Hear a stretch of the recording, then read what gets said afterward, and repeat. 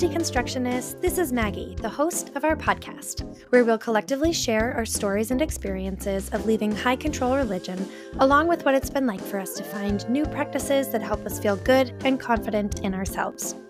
I hope that hearing these stories reminds you that your deconstruction is valid, and most of all, that you are not alone on this journey. You are good, you are loved, and you are worthy, just as you are. Hello, deconstructionists. My guest today is Stacey Schultz. Stacey is a recovering fundamentalist holding space for themselves and others, working to reclaim themselves from what religion taught them. They are a massage therapist and Rosen Method bodywork practitioner.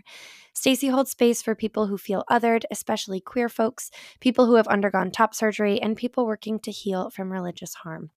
Thank you for being here, Stacey. Thanks, Maggie. Glad to be here. Yeah, I was just saying before we hit record that I heard your episode on Carrie Fillian's podcast, which is Your Friend the Therapist pod, and I loved it and was so inspired by you. So I'm happy to have you here and have a little conversation with you for you to share your story with some new listeners too. So I'm having people start with just a little bit about their church experience. We have a little bit of background about your religious upbringing. Yeah, so my church experience, I grew up in the Midwest, so church was just kind of something we did. You just went to church on Sunday, you went to Bible class on Wednesday nights. I grew up in the Dutch Reformed Church, similar to Lutheran, but different. And I also say I'm a product of public education. I went to public school K through 12 and college and grad school onwards. It's all public education. So for me, it's interesting that I became so involved in church because I'm starting to understand that church was a way that church helped me cope with the world.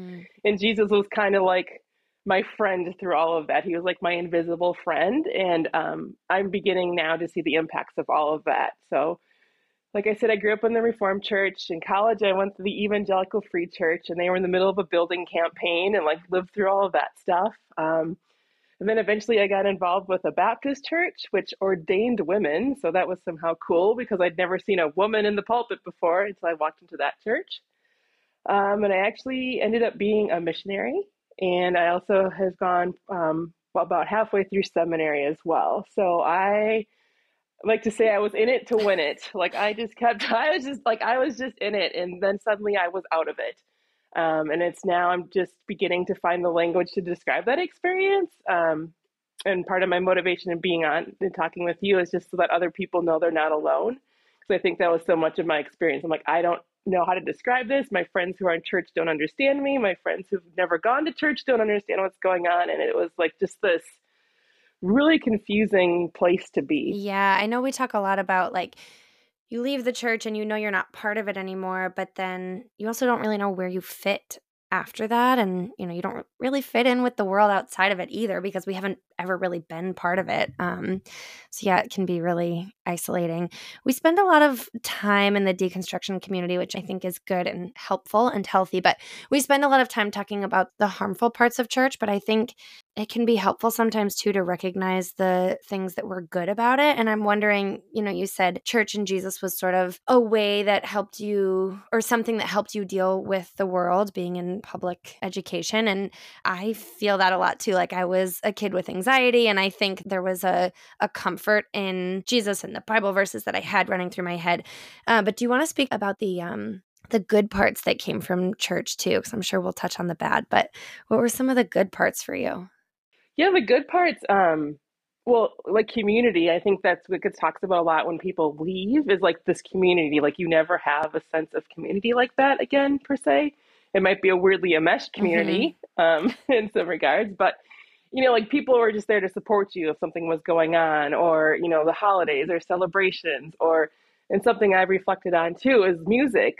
I was able to sing in the choir. I was able to play piano, which also brought up anxiety for me. Don't like sitting in front of people playing instruments, or also going up in front and reading the scripture. Somehow you were the cool person to go up there and do that and stare down at a congregation of 300 people. I'm I said, friendships. And for me too, there was the overlap. Growing up, it was my friends at church were also in the same school system that I was too. So you just see each other throughout the week and day. Yeah. and like ritual too, or just like, like, yeah, just like a ritual in some ways too, of certain expectations and behaviors. Yeah, I know the ritual is a really comforting part of church that I think a lot of people really miss when they leave.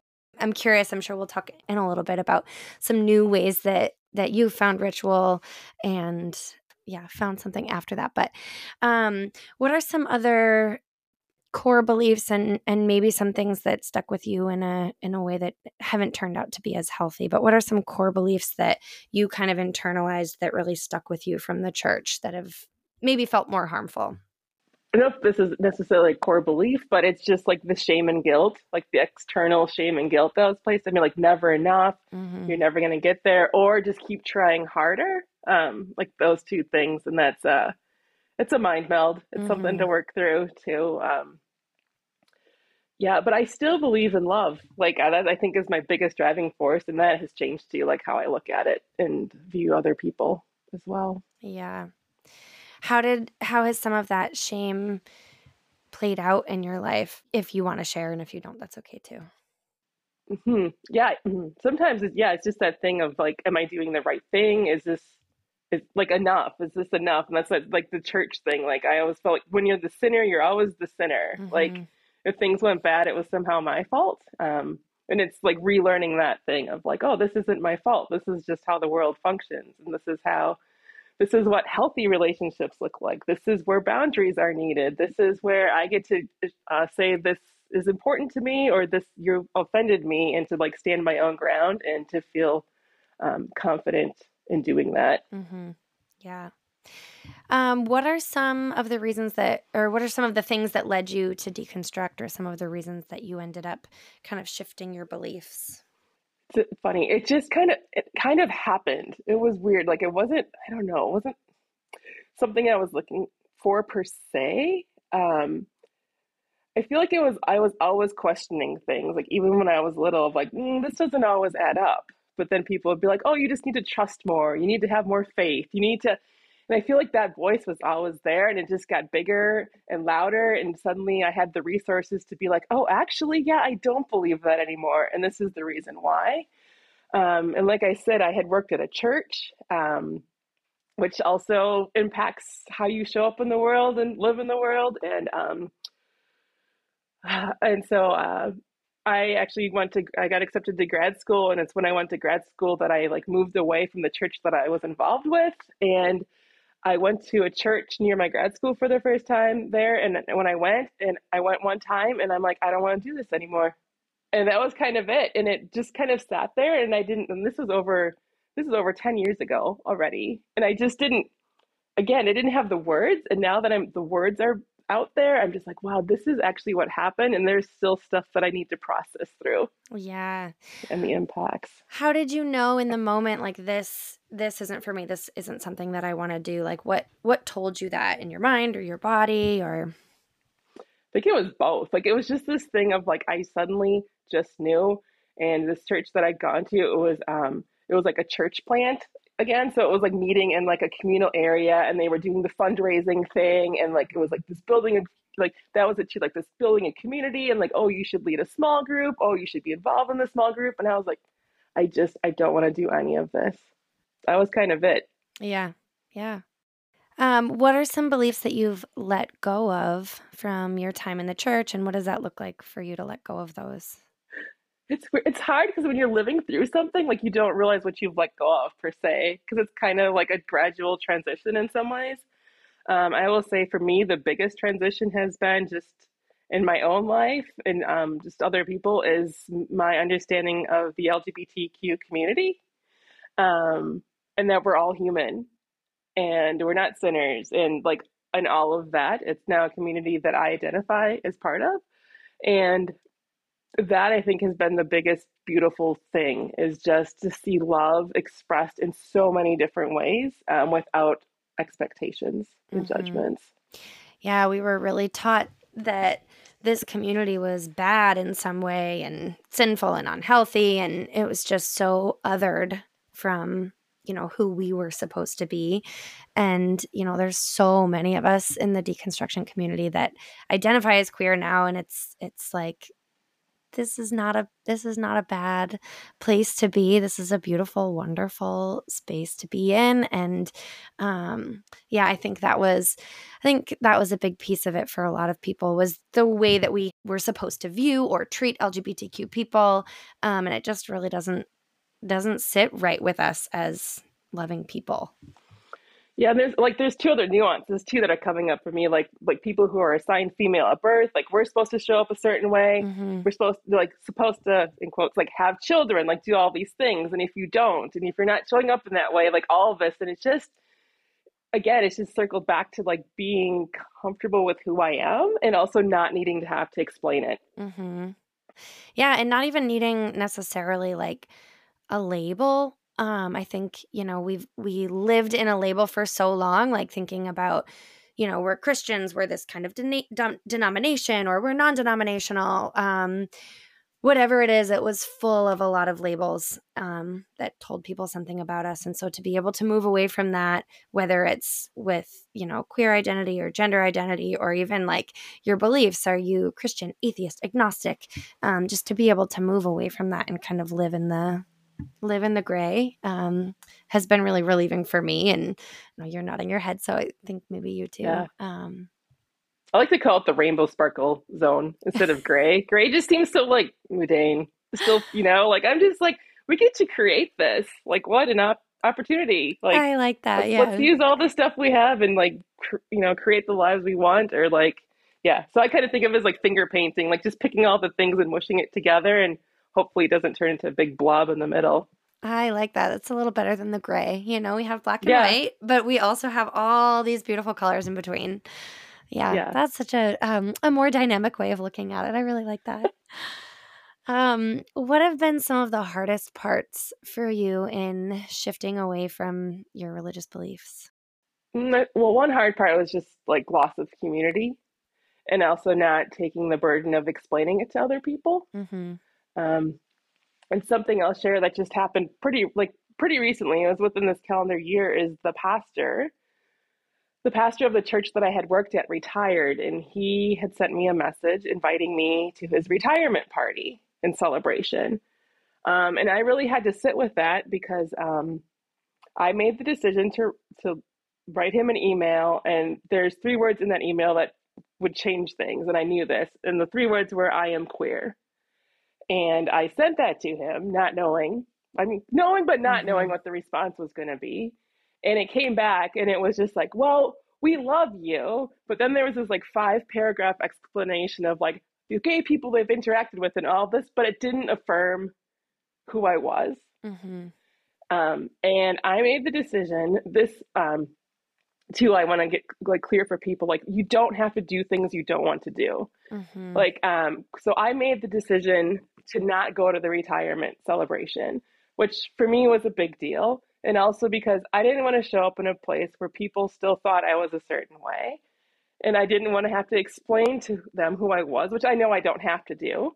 Um, but later on, I made the decision to go visit the pastor and his family, and like just the group of us, a small group of us, just to have a conversation because it was the closure that I needed. Mm-hmm. And it was also really hard, but it also was so empowering, and it also kind of functioned on the timeline that I needed it to, in my own journey, which again is like this empowerment that I never thought was possible being involved in church, and suddenly it was. And like to give voice to my experience and to walk away and said, okay, this relationship has now changed, and it's hard and it's also okay. Mm-hmm. How do you feel after having, well, first of all, let me back up.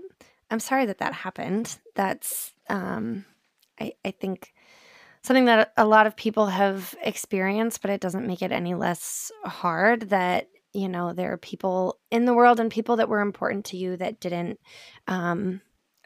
just accept you for who you are, or felt like they needed to explain some other part of you. And so I'm sorry for that. And to you and every other queer person out there, I will remind you that you are good and you are loved and you are worthy just as you are. And yeah, thinking about the conversation that you had with this pastor after that, do you feel like it gave you the closure that you wanted? Yeah. Yeah. Hmm. And I'm not sure that's what I was looking for. I think for me, it was just to have a conversation with someone that had so much impact in my life. Mm-hmm. Because a lot of times it's really hard to have those types of conversations, or it's easier to send the email or just to not say anything at all. Um, yeah. Yeah, I have such a hard time with leadership in church and what to do with that, and do I want to reach out? Do I want to say something? Do I not want to? And it's really, yeah, I don't know. And I think it's, it's different for every person and each relationship that you had, and what feels right. But this is a really nice example of reaching out and having some closure and like being true to yourself and doing what you felt like you needed. And I really love that. So thank you for sharing.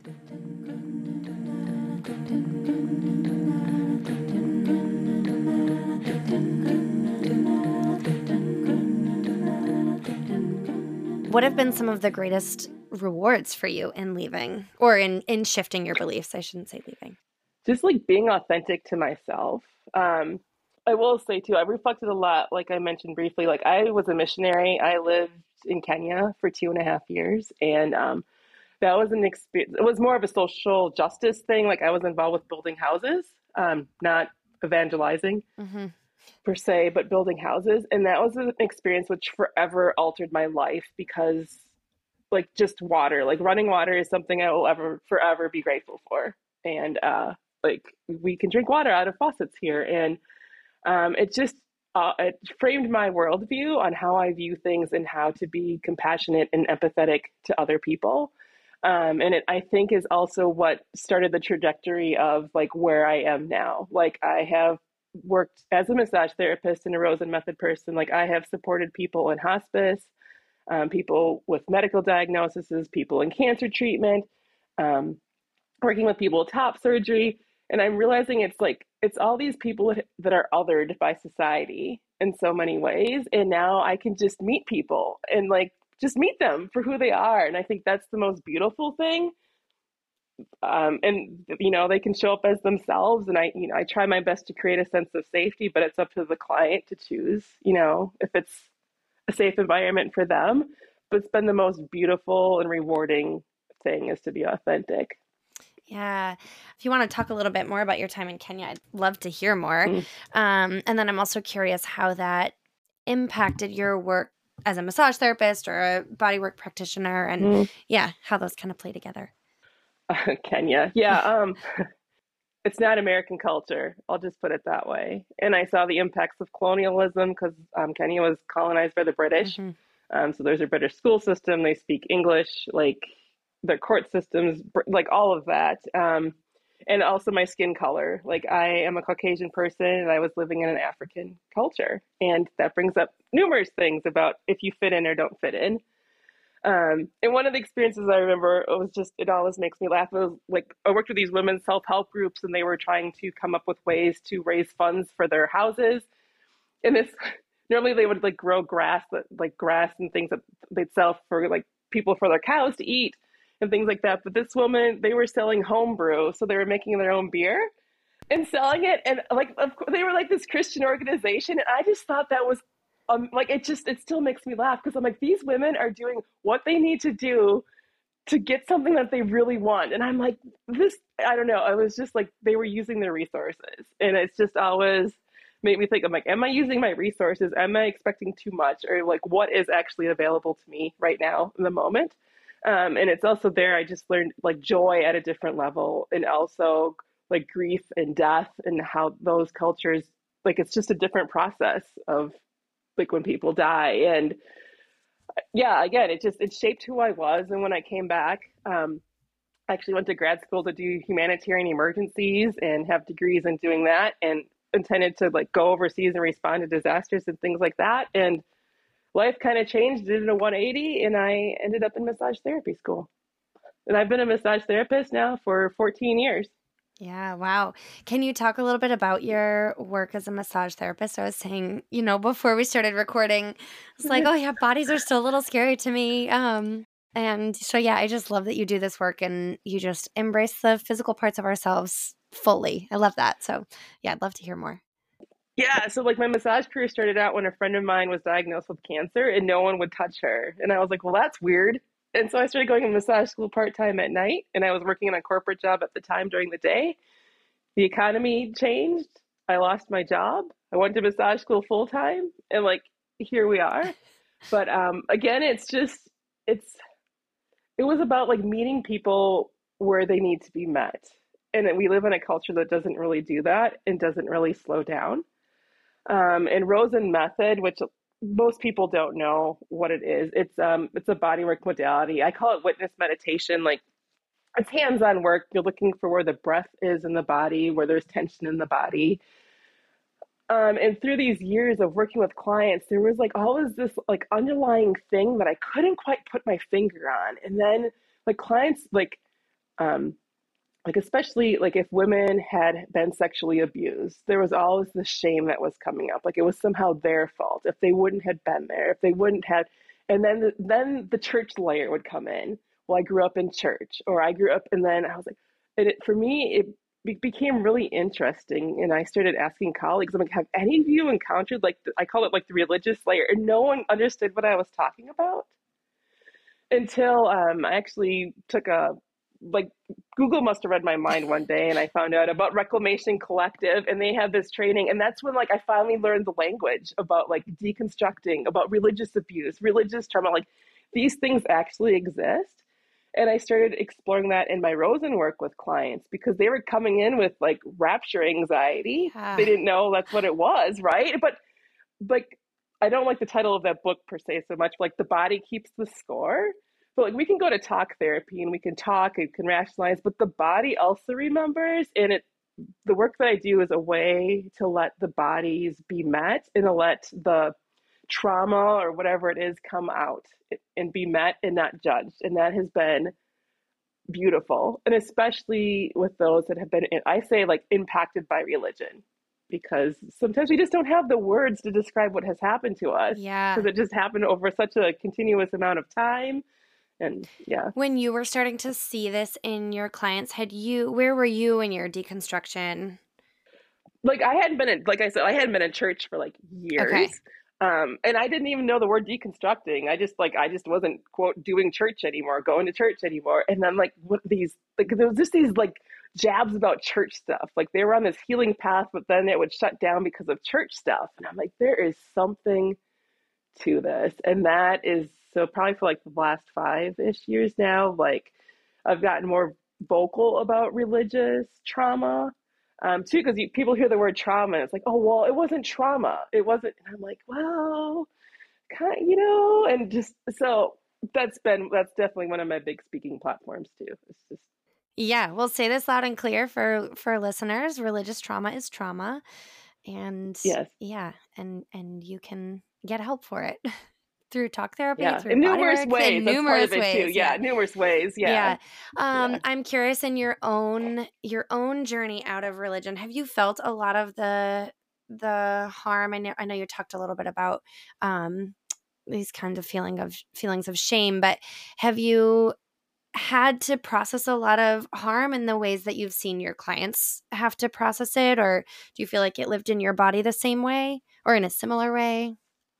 Yeah, yes and no. Like, because I work with other like people who are also in different denominations, or like LDS or Jehovah Witnesses or things like that, or Pentecostals. So like each type has like a different flavor. Mhm.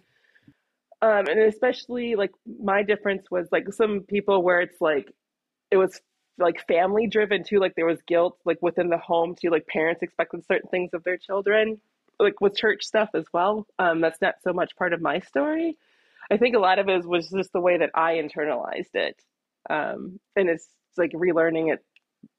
It's like reparenting that inner child, as they talk about. So sometimes my inner kid's pretty little and needs a lot of just like, we don't have words for this, and that's okay. So Yeah, I think yeah, we're all on a journey to take care of our inner child a little more, but I was saying in a previous episode, I think with Carrie Fillion actually, that yeah, it takes a lot of work to take care of our inner child, and we want to just be like, oh, we'll give her a little hug, but yeah, it takes a lot of work and a lot of time and a lot of care, and um So yeah, good job doing that, and good Especially, job to yeah, everyone out there doing that. It's hard work. especially too, like when that little kid, like this is what I think about when you're asking about church stuff. When that little kid was told about like hell and stuff from like 3 or 4 years old, like there's repercussions to that and Absolutely. fear that Yeah. like again like lives in the body, and so I think that's part of my stuff too. It's like Yeah. this, I feel like I'm gonna get in trouble and I don't understand why. Yeah.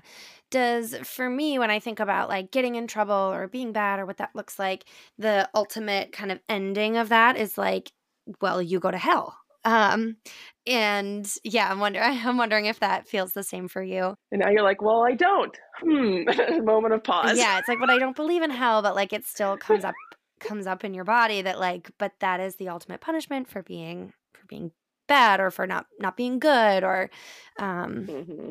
yeah, and that's a lot to work through, and it's not just something that you can turn off, even if logically you know it's not true or it's not the way that you learned it, but it lives deep in our bodies. Hmm. Yes. I'm curious, what are some ways that you have reclaimed yourself? And maybe we could start first with your body since you do so much work with your body. What are some ways that you've kind of reclaimed your body for yourself since leaving religion? That's a good question, actually. It's like the guilt, not guilt. It's just funny. It's like, am I in touch with my body? It's kind of weird to admit that. It was like, because sometimes you work in a profession and you're like, well, people have these expectations. I think I am just embracing like joy in my body and like movement and dance and like I really just like going to like live music performances too and just being in a crowd of people. It's like a bigger type of like a body of people too to like so I can move my own body and not have to think or talk but just to like experience and have those moments, which yeah, like that is going back, like that is something I do miss from church is like the praise and worship stuff because you're in this unanimous type of environment. And so yeah, and like different types of like exercise activities or just like trying new things like to just to push myself in ways of like, well, I've never done that before, and it's like, well, I'll just go try it anyway. Yeah, I like that. Yeah, I love going to concerts and being in this. I love that like a bigger body of people kind of being in the music together, and I'm a musician, so I love like the music part of that too, and I feel lucky that as a musician, music isn't something that I do miss it from the church, but I feel like I have it in other places because it's also, my line of work. But yeah, I think music and being together with people is something that the church actually did really well, even if it wasn't always healthy. And it's something that a lot of us miss. And so it's nice if we can find ways to still enjoy that outside of the church. Do you have a favorite band or concert that you like to go to?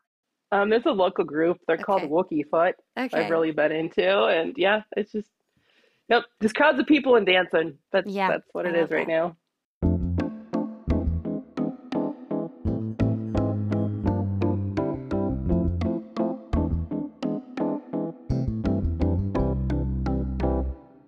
I know in some of your work you talk about kind of late bloomer queer people and what that's like to come out sort of later in life. Do you want to speak a little bit to that? Oh sure. Yeah, sure. um so yeah, this is for late bloomer. What does that mean exactly? So I'm just going to claim it. I'm 45 years old. And when I was in college, it's hard. It's been a very fun, robust-filled life. But when I was in college, like Google didn't exist. We still had computer labs, and you had to ask Jeeves. That was like an online thing you would search. And so, like when I've been in different support groups, there's definitely this thing between I don't know, like people maybe like mid 30s older to mid 30s younger. There's just like this weird because again, I didn't have the language. I didn't have like a community around me that showed a different lifestyle. Like I just grew up with many heterosexual people around me, and like all of those things. And now that again there's like more language coming out, it's like, oh well, this is who I am, or this is how my body responds when suddenly this type of person walks into a room, and like what is going on. Um, and to like find community to work through that because I feel like I don't want to say like an older person, but sometimes it's like, where do you find that community? And sometimes it is asking like the 30-year-olds, like, hey, can you explain this to me? Or like, I don't get it. And they're like really accepting. That's the part that's been really cool too, is like they're accepting and they're like, oh, and it's like it's learning from each other. And yeah, too, like I use the term late blooming too. And there's just like part of me is like, oh, I should have had this figured out sooner, but there was no way I could have. There's just no way I could have. And so it's where I am, and it's just embracing that too. And so if anyone's listening to you, just like embrace who you are and find support and ask questions of people. Yeah. I wish I could have figured that out sooner, I think is a line that we that we all say about a lot of different things, whether it's finding who you are as a queer person or finding who you are in other ways or leaving the church. I know I say it a lot about leaving the church. I wish I had figured it out sooner. But it just takes time, you know? It takes time, and it's okay Yeah. that it takes time, Yeah. and we'll get there when we need to. Hmm. Something that I was really inspired by you about was this kind of changing of celebrating holidays. Is that something that you'd like to speak to a little bit? Kind of overtaking holidays by the church, or maybe ways that you've sort of reclaimed these more ancient holidays and what that's looked like for you? Yeah. So my undergrad degree was in geography, physical geography and earth science. So I've always been like a nerd for like the earth, and like the earth has these amazing cycles which like some of us know about and some of us don't. Like just even like weather patterns and like all of these things. And the earth also just goes around this orbit around the sun, and that's what causes our seasons. And for me, it's just straightforward, right? It's like you have autumn, especially like here in the Midwest. We definitely have four very distinct seasons, and in the last few years, solstice has really just appealed to me because so solstice is at the towards the end of December, and it's like the longest night in the northern hemisphere. It's the longest night of darkness, and I just feel like it's so symbolic because the earth is just doing its thing, and historically, like other cultures have acknowledged that in some ways. Um, and the church actually kind of piggybacked on solstice, which is one of the reasons Christmas is what it is. So there's like St. John's Day, which happens before solstice. So John the Baptist like foretold of Jesus's birth. And so Christmas, December 25th, is after because it's when the light is returning. And I was like, ooh, that's sneaky, right? Um, but it's given me pause. Like solstice, like there's two solstices a year. So like in summer, it's like the longest day of light. And then there's the two equinoxes. So you have like 12 hours of light, 12 hours of dark. And so I have like just little gatherings at my house with friends, and it's become a way just to mark and celebrate the passing of the seasons, and just to set intentions based kind of on like where the earth is. It's like now this time of year it's dark. Like we're supposed to be wintering and resting and all these things are like how do we embrace that and what does that look like? And that's been really beautiful for me. And another thing too is just following the cycles of the moon, because again it's like the 29-day cycle. It's just this gentle nudge for me of like where are you right now, like where are you in the time space continuum of all of us here on this planet. And it just like there's a tree I go check on, like when I go on a walk I always walk past this one tree, and it's just a reminder too, like right now the tree's barren, it's lost all of its leaves and there's frost in its bark, and in the spring it'll start blooming again. And it's just kept me grounded to nature and to the cycles, and to not make it so complicated. I think sometimes we just try to make things really complicated. Yeah.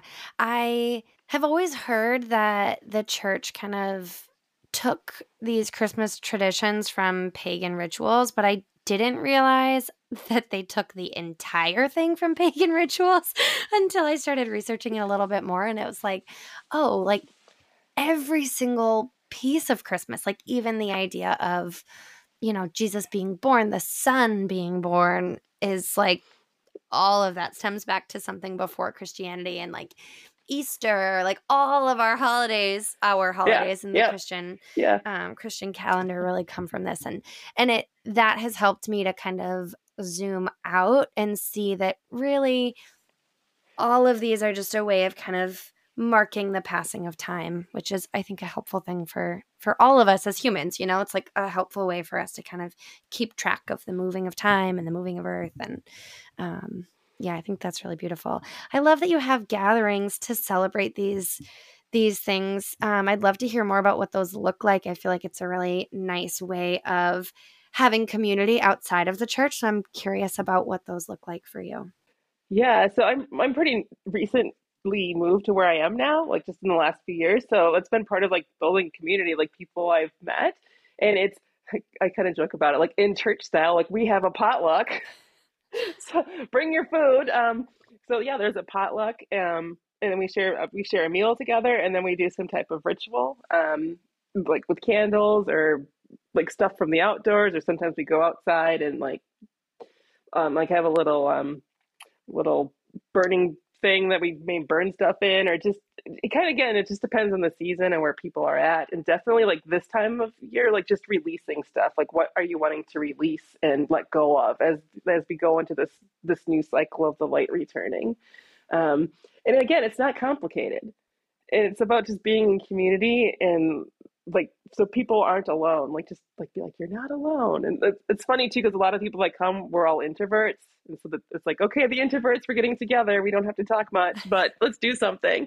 So and it's just been beautiful too to have people in my home, and like an experience that we can all share together. Yeah, I'm thinking too about the difference between this and the way that you can show up as your full self and your experience with the pastor that you talked about earlier, and kind of feeling like you either had to hide some part of yourself or kind of confront him about this. And um, I don't know, just to acknowledge what a difference that is and how beautiful it is that you can show up as your full self and have community that feels good for who you are. And I think that's really, Yeah, really important and beautiful. good reminder.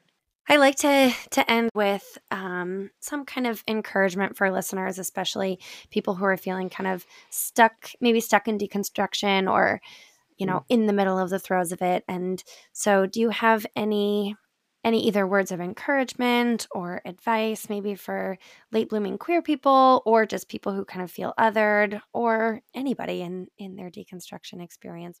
Hmm. I would say trust yourself. Like trust that deep inner knowing within yourself, and if possible slow down enough to listen to that. um, and it's nothing that you have to explain to anybody else. And the other thing I would say is go spend time in nature, like just go lay on the ground somewhere or hug a tree. Um, and it may sound cheesy, but like tap into that wisdom too, because that tree's been around a lot longer than we have. Um, but just it's like trust yourself and trust the process too, because sometimes it can get really confusing, and just know that, but keep trusting. Yeah. Thank you. I love that. If listeners want to connect with you or find out more about what you do, where can they find you or reach out to you? They can find me. There's two different ways. I'm on Instagram, so it's my name, Stacey.l.Schultz on Instagram, and then that's also my website, StaceyLSchultz.com. You can find out more about me and my business in Minneapolis. Awesome. Thank you. Thanks so much for being here, Stacey. It's great to talk with you. Thank you. Thanks for listening to another episode of Hello Deconstructionists. If you have any questions, comments, or parts of your own experience you'd like to share on the podcast, you can email me at hello.decons@gmail.com. And as always, you can find me over on Instagram at hello_deconstructionists, where together we are building community post-evangelicalism. Huge thank you to Amy Azera for writing the theme song for this podcast, and when this sweet little bop inevitably gets stuck in your head, I hope it reminds you of this wonderful community that's here with you. Thanks to all our guests for sharing these parts of their stories with us, and of course, to you for listening. See you next time. Gotta deconstruct. Oh.